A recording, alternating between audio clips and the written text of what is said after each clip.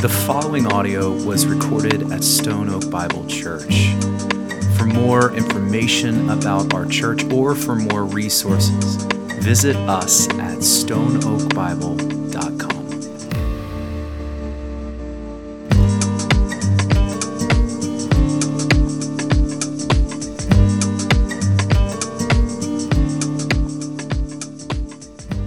Good morning. I hope you have had a great morning so far. If you're new with us, we're glad you're here. Typically, we don't set our stage with Shrek. If you are new here, this is just for you. No, it's good. We love it. But we are glad that you are here this morning. I want to invite you, if you have your Bibles, to grab them with me. Maybe you have them on your phones. That's cool too. Just scroll with me to 1 Timothy 6. We've been walking through 1 Timothy slowly. And we made it through to the end of chapter 5 last week. And this week we get to start in chapter 6. And listen, we are looking at a text this morning that deals with a little bit of a sensitive subject. We're dealing with a text this morning that deals with slavery. We're going to be looking at a text that talks about masters, bondservants, and as we step into a text like this, I think it is important for us that we realize something together, and that is that we call out the obvious, that as Americans, we have a history with these words. We have a history with slavery, we've experienced division, and we've seen the abuses, we've seen horrible things over this. And so, but here's the thing, this text came long before American slavery did, and this text is also not about American slavery, which is, it's not. Yet at the same time, as Americans, when we read a text like this, our history and the way you view and the way you understand our history will undoubtedly color the way you read, understand, and apply a text like we are about to look at this morning. And so before I read our text and before we get to work unpacking it, I want to do my best to create some context. So here's the thing. The first century world had slavery. Now it's quite different from American slavery in a lot of ways, but it was slavery. Whereas in American slavery, it was centered on race and color of skin. The first century world was different. It often dealt with politics and economics more than anything. But race did often contribute to it, because here's the thing. In the first century world, it was often a product of war.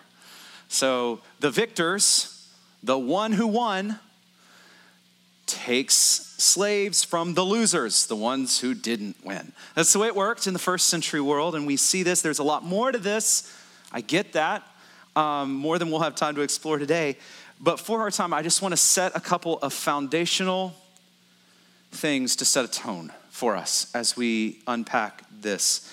And so as we get to this text, I just want this to set the tone. Few things here. Number one, although the text we're about to look at does not delve into this specifically, it is important that we bring out something that Scripture is resoundingly clear on. All people, regardless of skin or color or age or height or weight or gender or ability or anything, all people are created in the image of God. All people, the Bible affirms the sanctity of all human life, and that means that any practice that seeks to strip that from someone or degrade that in another human is inherently wrong. And it goes against God's design for human flourishing in this life. Okay, we unfortunately, if we read history books, I'll even bring this out. I saw this week and it made me angry. If you look at sermons preached by pastors during the time of American slavery, they would often try to use this to defend it. And I don't know another word other than that's just gross. It's horrible. And I even, this is the part that made me mad. I saw in 1807, they created this thing called the Slave Bible, which basically what the Slave Bible is you would take the word of God, you would open it, and you would find the pages that you don't like the message of, you would rip those out and give the Slave Bible to the slaves. And what they would seek to do is to take out every reference that would seek to give dignity to slaves. That is terrible. It is heartbreaking, and it points to a fact that I want to bring out. If you were the only way to use this to defend that, the only way to use this to defend the degradation of another human created in the image of God is for you to open this and to rip pages out, to modify it and to delete. They didn't have delete buttons back then, but you get what I mean. That's the only way to do it. Why? Because this affirms the sanctity of all human life, created in the image of God. And so scriptures like the one we're about to look at, although they do not speak directly to that, hear me, that's still our foundation, and our text today does not go against that in any way, shape, or form, and I think we'll see that today. That's number one. Number two, though, is I think we need to be honest with this, and this is maybe where the rub is multiple times in multiple texts, the New Testament writers acknowledge that slavery was happening. And yet, the New Testament doesn't seem to openly and explicitly rebuke this practice in the culture. It doesn't, for example, call the church to overthrow Rome. Get rid of those practices, Rome. Like, it doesn't do that. Now, to be clear, it also doesn't affirm, but it does not blow it up. It doesn't affirm it. In fact, in so many ways, I'm going to put this scripture up here. I've pointed this way. There's a Shrek thing here. Normally, we have a screen there. I'm going to point this way now. I'm going to put this up here a couple times. But Galatians 3, Paul will actually destroy the very basis of slavery altogether in Galatians 3. He says, "For in Christ Jesus, you are all sons of God through faith. As many of you were baptized into Christ, have put on Christ. There is," listen to this, "neither Jew nor Greek, slave nor free. There is no male, female. We are all one in Christ Jesus. And if you are in Christ, then you are Abraham's offspring, heirs according to the promise." In other words, in the eyes of God, in the kingdom of God, through Christ, there is now therefore no distinctions. We are brought to God through Christ as one. And so, although the New Testament doesn't affirm slavery as a cultural practice, it also doesn't rebuke it either. And I got to ask, like, why? Why is that? And I think that's the harder question to answer. And there's a few things that I want us to understand. First, Paul's primary point in these letters in the New Testament was to defend and proclaim the gospel. To defend the church and to proclaim the gospel. Defend it from false teaching and to call the church to live their lives to glorify God in whatever culture they found themselves in. That was Paul's point in writing. That was his focus. Paul was not denying, though, that the church did in fact still live in a culture in which there were distinctions being made. Let me put our scripture back on the screen here. This scripture right here, notice when Paul says, there is neither Jew nor Greek or slave nor free, male or female. He was saying all of these things in a culture that, guess what, still had Greeks and Jews. He was saying all of those things in a culture where there were still boys and girls. And there were still slaves and freemen. All of these distinction, Paul, he's acknowledging that the distinctions were still in the world, and in the kingdom of man, there's still distinctions that we will face. And even in that, though, Paul is pointing to the truth that under every one of those, in God's kingdom, we are one, and there is no second-class citizen in the kingdom of God. So Paul's point in his writings in the New Testament is to get us to understand the truth of Christ and the gospel first and foremost, and to get the church to live in a way that brings him glory, that the church and the gospel would spread. That's Paul's focus, that we would not bring reproach on ourselves, as the church for acting crazy, foolishness, and sin, that he would protect the church from that. In regard to slavery, what we see Paul doing is he's teaching the church, and follow with me here because this is where we pick up in our text. He's teaching the church how it can faithfully operate as children of God, as followers of Jesus, how it can faithfully operate in a culture in which slavery was practiced. How should the church faithfully operate in a world where, don't miss this, let's pretend like we're first century here. In the first church of Ephesus, first Bible, Ephesus here. Okay, listen, in the church, there would have been those who were slaves and those who were masters. In the same church. Like, that's what Paul is dealing with. How can we as the church who live in a world with those distinctions, how can we operate faithfully? That's what Paul was addressing here in our text. Not to try to bring some big social change to Roman culture. I read this earlier this week. This comes from a guy I've never read before. Anyway, it was good. He said, Paul aimed to destroy slavery without waging war to do so. To Paul, it was more important to avoid reproach against the name of God and his doctrine than to make a revolutionary attempt to undermine the social structure of that time. And that's what we see going on here. And so in that, in Paul's writing, we're not really given this explicit proof text that rebukes Rome and the practice at large. We're not given that. Doesn't mean he's affirming it. It doesn't mean Scripture as a whole is affirming it. But what it does mean is that Paul has something else in mind with his writings. And that's the gospel. And that leads me to the final clarification, then we'll get to work. Final clarification, and we're going to start with this, and we're going to end with this, okay? Final clarification is that the New Testament redeems the language of slavery. Here's what I mean. When the church spread and Christianity was spreading, it modified the nature of this servant-master relationship on an earthly level. What it did is it gave earthly masters a sense of responsibility to their heavenly master. It just rewrote the script. It drew our eyes up. It redefined the terms. See, in Christ, we now understand that our God is the true ultimate master, and we are all servants of God. Scripture takes this cultural practice, redeems the language, and actually applies it to our relationship with God so that we can better understand who we are in him. In other words, it's no surprise that one of Paul's number one things he calls himself is what? A servant. We use the word servant because it's less icky. It's the same word for slave, bondservant, doulos. You call it what you want. Same word. Paul uses this over and over to define himself, a servant of Christ.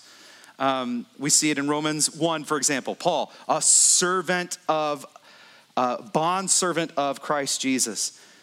He, guess what, even calls you to be servants. Just a few verses earlier than in our text, in 1 Timothy 4, he says, I put these things before you that you will be good servants of Christ Jesus. Your call is to be a servant. And we see how Paul is redefining the terms. And I want to put this up here. A servant ultimately is this. A servant is someone who has set aside all rights of his own to serve another. I want you to remember that. We're going to come back to that. But remember that because that, church, is your call in Christ. To lay aside your rights to, as Scripture says, to die to yourself. And to follow Jesus, to serve Jesus, that is your call. And Scripture uses this language not to affirm the abuses of slavery in the culture, but to point back to the gospel, the kingdom of God, to help us glorify God in the way we live our lives. In our text today, we're going to see Paul address slavery. And the main argument, by the way, of this text, as we get to it, the main argument, give it away up front, is Paul is getting us to see how it matters, how we treat people in our lives, especially those who are in authority over you. The way we treat them will either bring honor and glory to Jesus or it will bring reproach to him. And Paul is clear, the glory of God is at stake here in this. That's what Paul is getting at. So let me read our text for us. We're only going to be in the first two verses of 1 Timothy this morning. 1 Timothy 6. It says, let all who are under a yoke as bondservants regard their own masters as worthy of all honor, so that the name of God and the teaching may not be reviled. Those who have believing masters must not be disrespectful on the ground that they're brothers. Rather, they must serve all the better, since those who benefit by their good service are believers and beloved. Teach and urge these things. All right, let's look through this. Let all who are under a yoke as bondservants. This is all language. It's talking to all the servants in the church. Let all who are under a yoke. This yoke language, it's heavy, it's a burden. He's pointing to that. He's describing the hardship and the weight of slavery. He says, let all who are under that yoke, and then he gives them his charge, regard your own masters as worthy of all honor. All honor. This is genuine respect. In fact, many of your translations will translate this as full respect. Give your master full respect. Show them full and genuine respect. Why? Well, Paul says, so that the name of God and the teaching may not be reviled. All right, what is going on here? Paul is calling Christian slaves to have genuine respect for their earthly masters. Why? To prevent the misbehavior of those slaves, those who were slaves, to cover Christianity with disgrace and to disgrace the glory of God. The great concern for Paul in all of this was the glory of God and the truth of the gospel. And the name of God and the teachings of God is what it says. And so for Paul, horrible attitudes and terrible servants who, by professing Christians who were slaves in the culture, would lead the slave owner, the master, to mock Jesus and to mock the teachings and to mock the way of Jesus and disgrace the gospel. And Paul's saying, your attitude and your behavior matter. And at this point, you might have some questions flooding your mind, especially considering the evils that we've all seen with slavery. Like, Pastor, is this saying that slaves should never stand up against abuse? Is this prohibiting Christians from any pushing against cultural change? Is this saying that slaves need to remain under the yoke without pushing? Hear me. No. That's not what Paul is saying here, and that's not what Paul has in mind here at all. Again, Paul is speaking directly to this early church, this congregation who were living and ministering in this first century. And Paul was giving this church wisdom for how to live, how to function well for the glory of God in their culture in Ephesus. Large point here again is this. Let all who are slaves, let all who are under that yoke in the culture show respect, have respect for those in authority over them, treat them with respect so that the name of Christ, the teachings of Christ would not be reviled. Let us honor Christ in the way we treat those who are in authority over us. At the core, that's what is at stake in our text.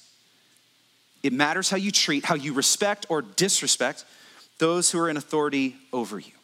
Now, if we were to fast forward, I am not suggesting that your teacher at school or your boss at work, your parents at home, that your authority right now is a direct apples to apples comparison to the slave-master relationship in the early church. I know there are massive differences between these two things, okay? But what I am saying is that this text pushes beyond the slave-master relationship specifically and speaks fundamentally to how we respect and represent Christ in our culture in a way that points others to Jesus, especially those who are in authority over us. One of the ways that we can do that today, one of the ways that we can show Christ honor in our world today is absolutely in the way you respect or disrespect your boss. the way you respect your teachers or respect your parents, the way we respect those who are God has placed in authority over us. Let all who are under the yoke of bondservants regard their own masters as worthy of all authority, so that the name of God and the teaching may not be reviled. Even though we're not under the same cultural structure of slavery, we're still able to honor and dishonor the name of Christ and his teachings by the way we treat those who are in authority over us. And I know there are a lot of complications from this. I know some of you have some really bad bosses. I get that. Guess what, though? I assume there were some pretty bad masters back then when this was written too. But our calling to honor Christ remains. So I want to cut right to it. Some of you are in some really negative environments at work where everyone is negative against leadership, just talking, complaining, slandering all the time. You may be in a place where that's the norm. This is just the norm, where dishonor is the norm. Brother, sister, your calling,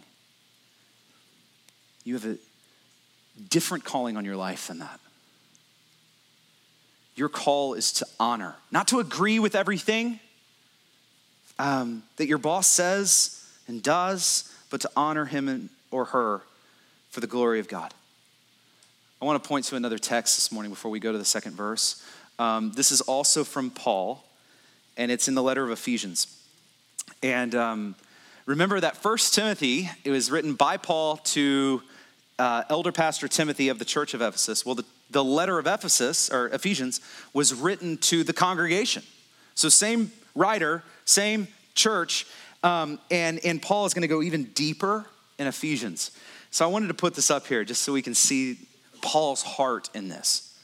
Ephesians 6:5-9 says, "Bondservants, obey your earthly masters with fear and trembling, with a sincere heart as you would Christ, not by way of eye service as people pleasers, but as bondservants of Christ, doing the will of God from the heart, rendering service with a good will as to the Lord and not to man, knowing that whatever good anyone does, this he will receive back from the Lord, whether he is a bondservant or is free. Masters, do the same to them, and stop your threatening, knowing that he who is both their master and yours is in heaven, and there is no partiality with him." That's awesome. I mean, you hear it here. We are not only called to show honor and to respect, but here Paul is so clear. We are called to show honor and respect as we would unto the Lord, as we would to Christ, with a sincere heart. I mean, this is huge. And so going back to your office, maybe brother and sister, maybe it's your break room, your teacher's lounge, around your coffee table, wherever it is. But when others begin to gather to show dishonor, using the language of our text, to show disrespect to those who are in authority by talking about how terrible and ridiculous they are, how foolish they are, you are called, as hard as this may be, you are called to show full honor and respect from a sincere heart as to Christ. That's your call. And in showing them that honor, you are worshiping Christ. You are bringing honor and glory to Christ. That's your call. So here's a question that I want you to just chew on slowly while we go to the second verse and we'll come back. How can you walk out that call today? How can you live that call out today? All right. As I said, continue to chew on that question. Let's look at our second verse. Paul says this. Again, those who have believing masters. So here, verse 1 is dealing with masters, or with servants in general, masters in general. But those in verse 1, it was those who believe and those who don't believe. It was just general. But here, Paul is now zooming in to those who have masters who do know Jesus, who do follow Jesus. And what does Paul say? He says, you must not disrespect them on the ground that they are brothers. Now, why on earth would Paul have to say that? Well, this goes back to Galatians 3. Put it up here earlier. I won't even put it up here again because I think you'll get what I'm saying here. When Paul says there's no Jew or Greek, there's no slave or free, there's no man, woman, there's just one in Jesus, right? That's what the church is preaching. And for good reason. There's no preferential treatment in the church, amen? Like we don't have a communion table. That's where the bosses go. Entry-level workers over here. We don't have that. We don't have reserved seating here. No. The book of James has a lot to say about that. We don't have that here. We don't do that here. We're one in Jesus. And so what Paul is saying here is, brothers, sisters, on the ground of Galatians 3, on the ground that you are all one, equal in dignity and image bearing, and on that ground, don't let that fact that your master is a believer, shoulder to shoulder with you, don't let that to be the excuse to no longer treat them with honor and respect as your master, as the one who is in authority over you. Don't let that be the excuse to show them dishonor.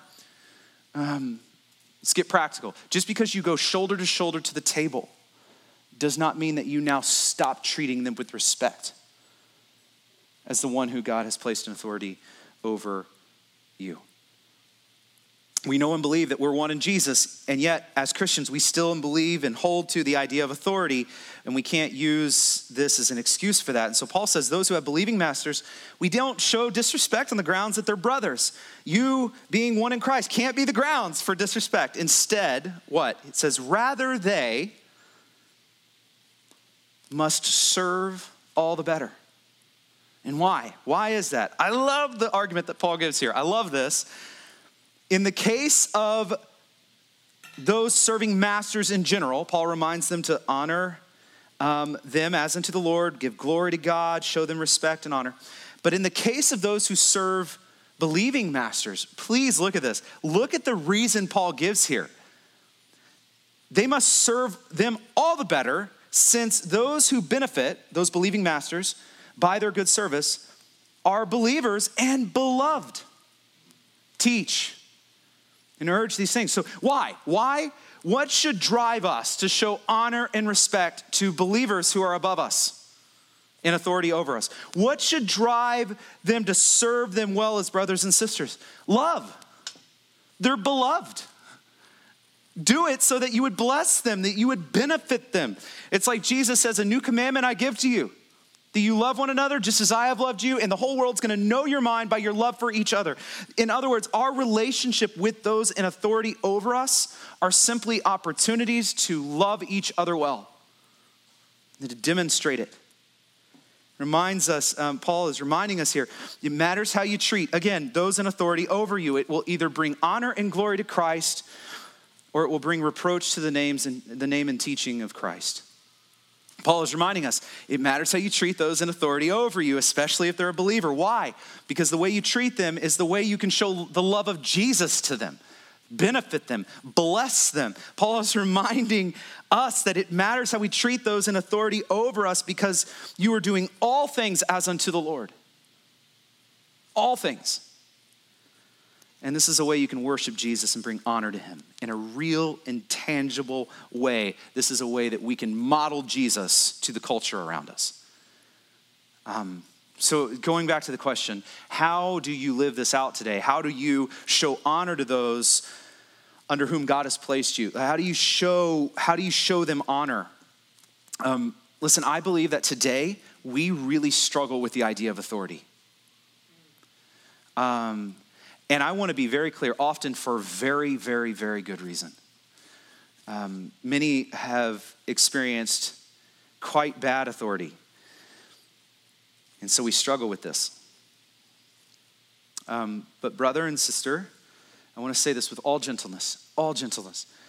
The answer to bad authority cannot be no authority. The answer to bad authority has to be good authority, godly authority and respect. So as believers, it's not that we're not anti-authority. As believers, even our relationship to authority is an opportunity to proclaim the goodness and glory of Christ even when we have very difficult bosses who do not deserve it. It's might not be popular to say any of this in our day and age where we like to push against the idea of authority. And especially where the idea of being a servant may sound quite icky to you. But I want to remind you again that you are actually called through Christ to a life of servanthood. This is not an optional component to Christianity. This is your call. And I want to go back to where we started this morning. And I want to remember when I said that the way the Bible redeems the language of slavery in the New Testament, church, we can't forget this ultimately. Christ came as a servant. Christ came as a servant. We cannot forget this. Philippians 2 says, so if there is any encouragement in Christ, any comfort from love, participation in the Spirit, affection, sympathy, Paul says, complete my joy by being of the same mind, having the same love, being in full accord and one mind. And then he says this, verse 3, do nothing from selfish ambition or conceit, but in humility count others more significant than yourselves. Let each of you look not only to his own interests, but also to the interests of others. Okay, that's servant language.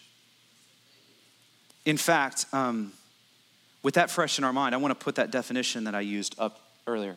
A servant is someone who has set aside all rights of his own to serve another. With that on the screen, let me read this again.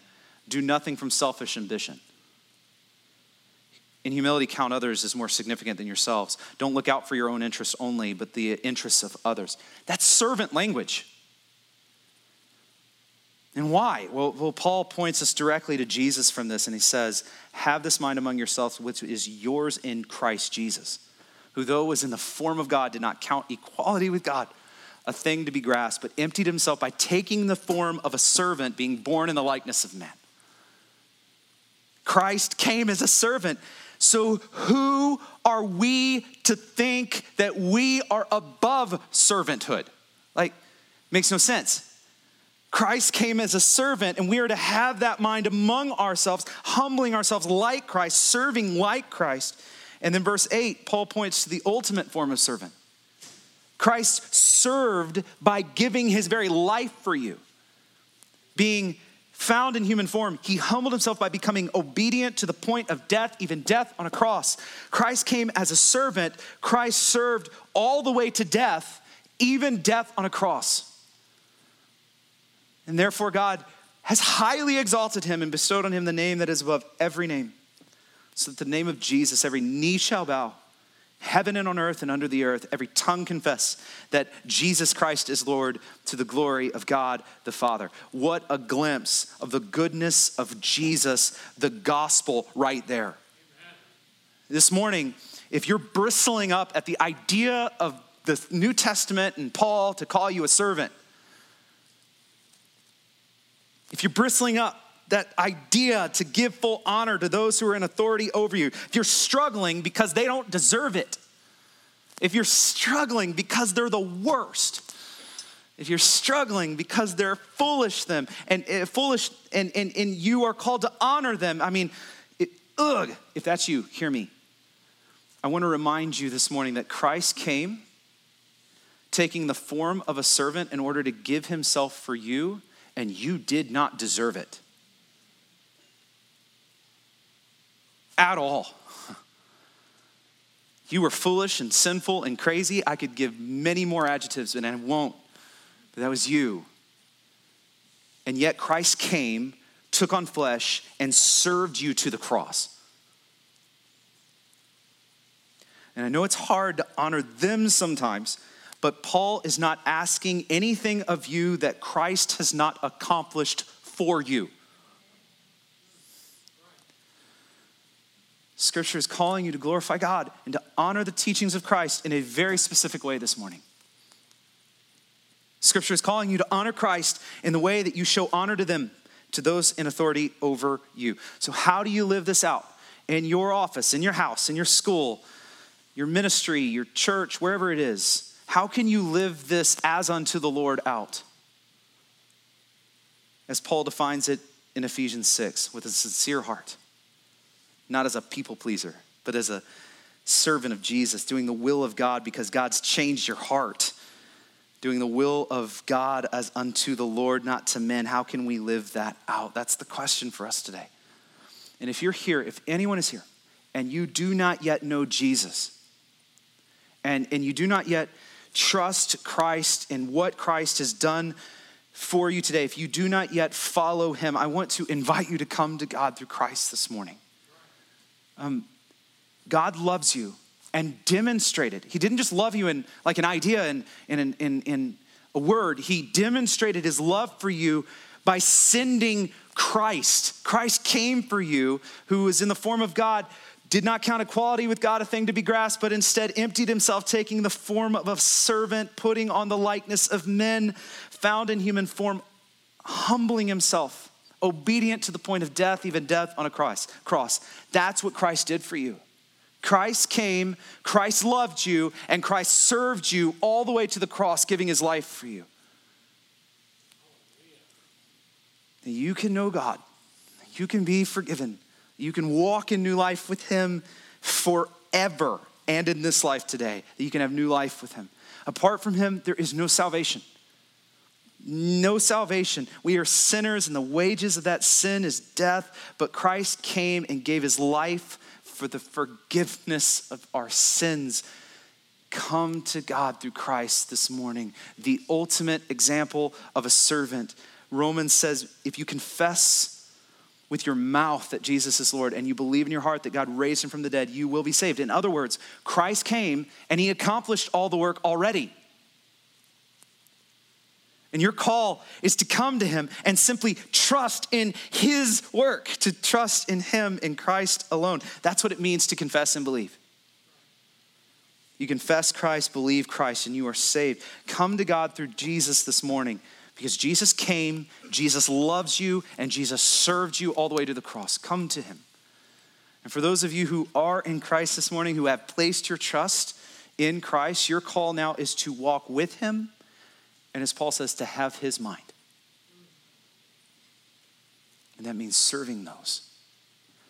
Taking the heart and the mind of a servant to serve each other. And specifically this morning, to serve those who are in authority over you. Not to please them and to get ahead in your job, but for the glory of God and for the reputation of Christ.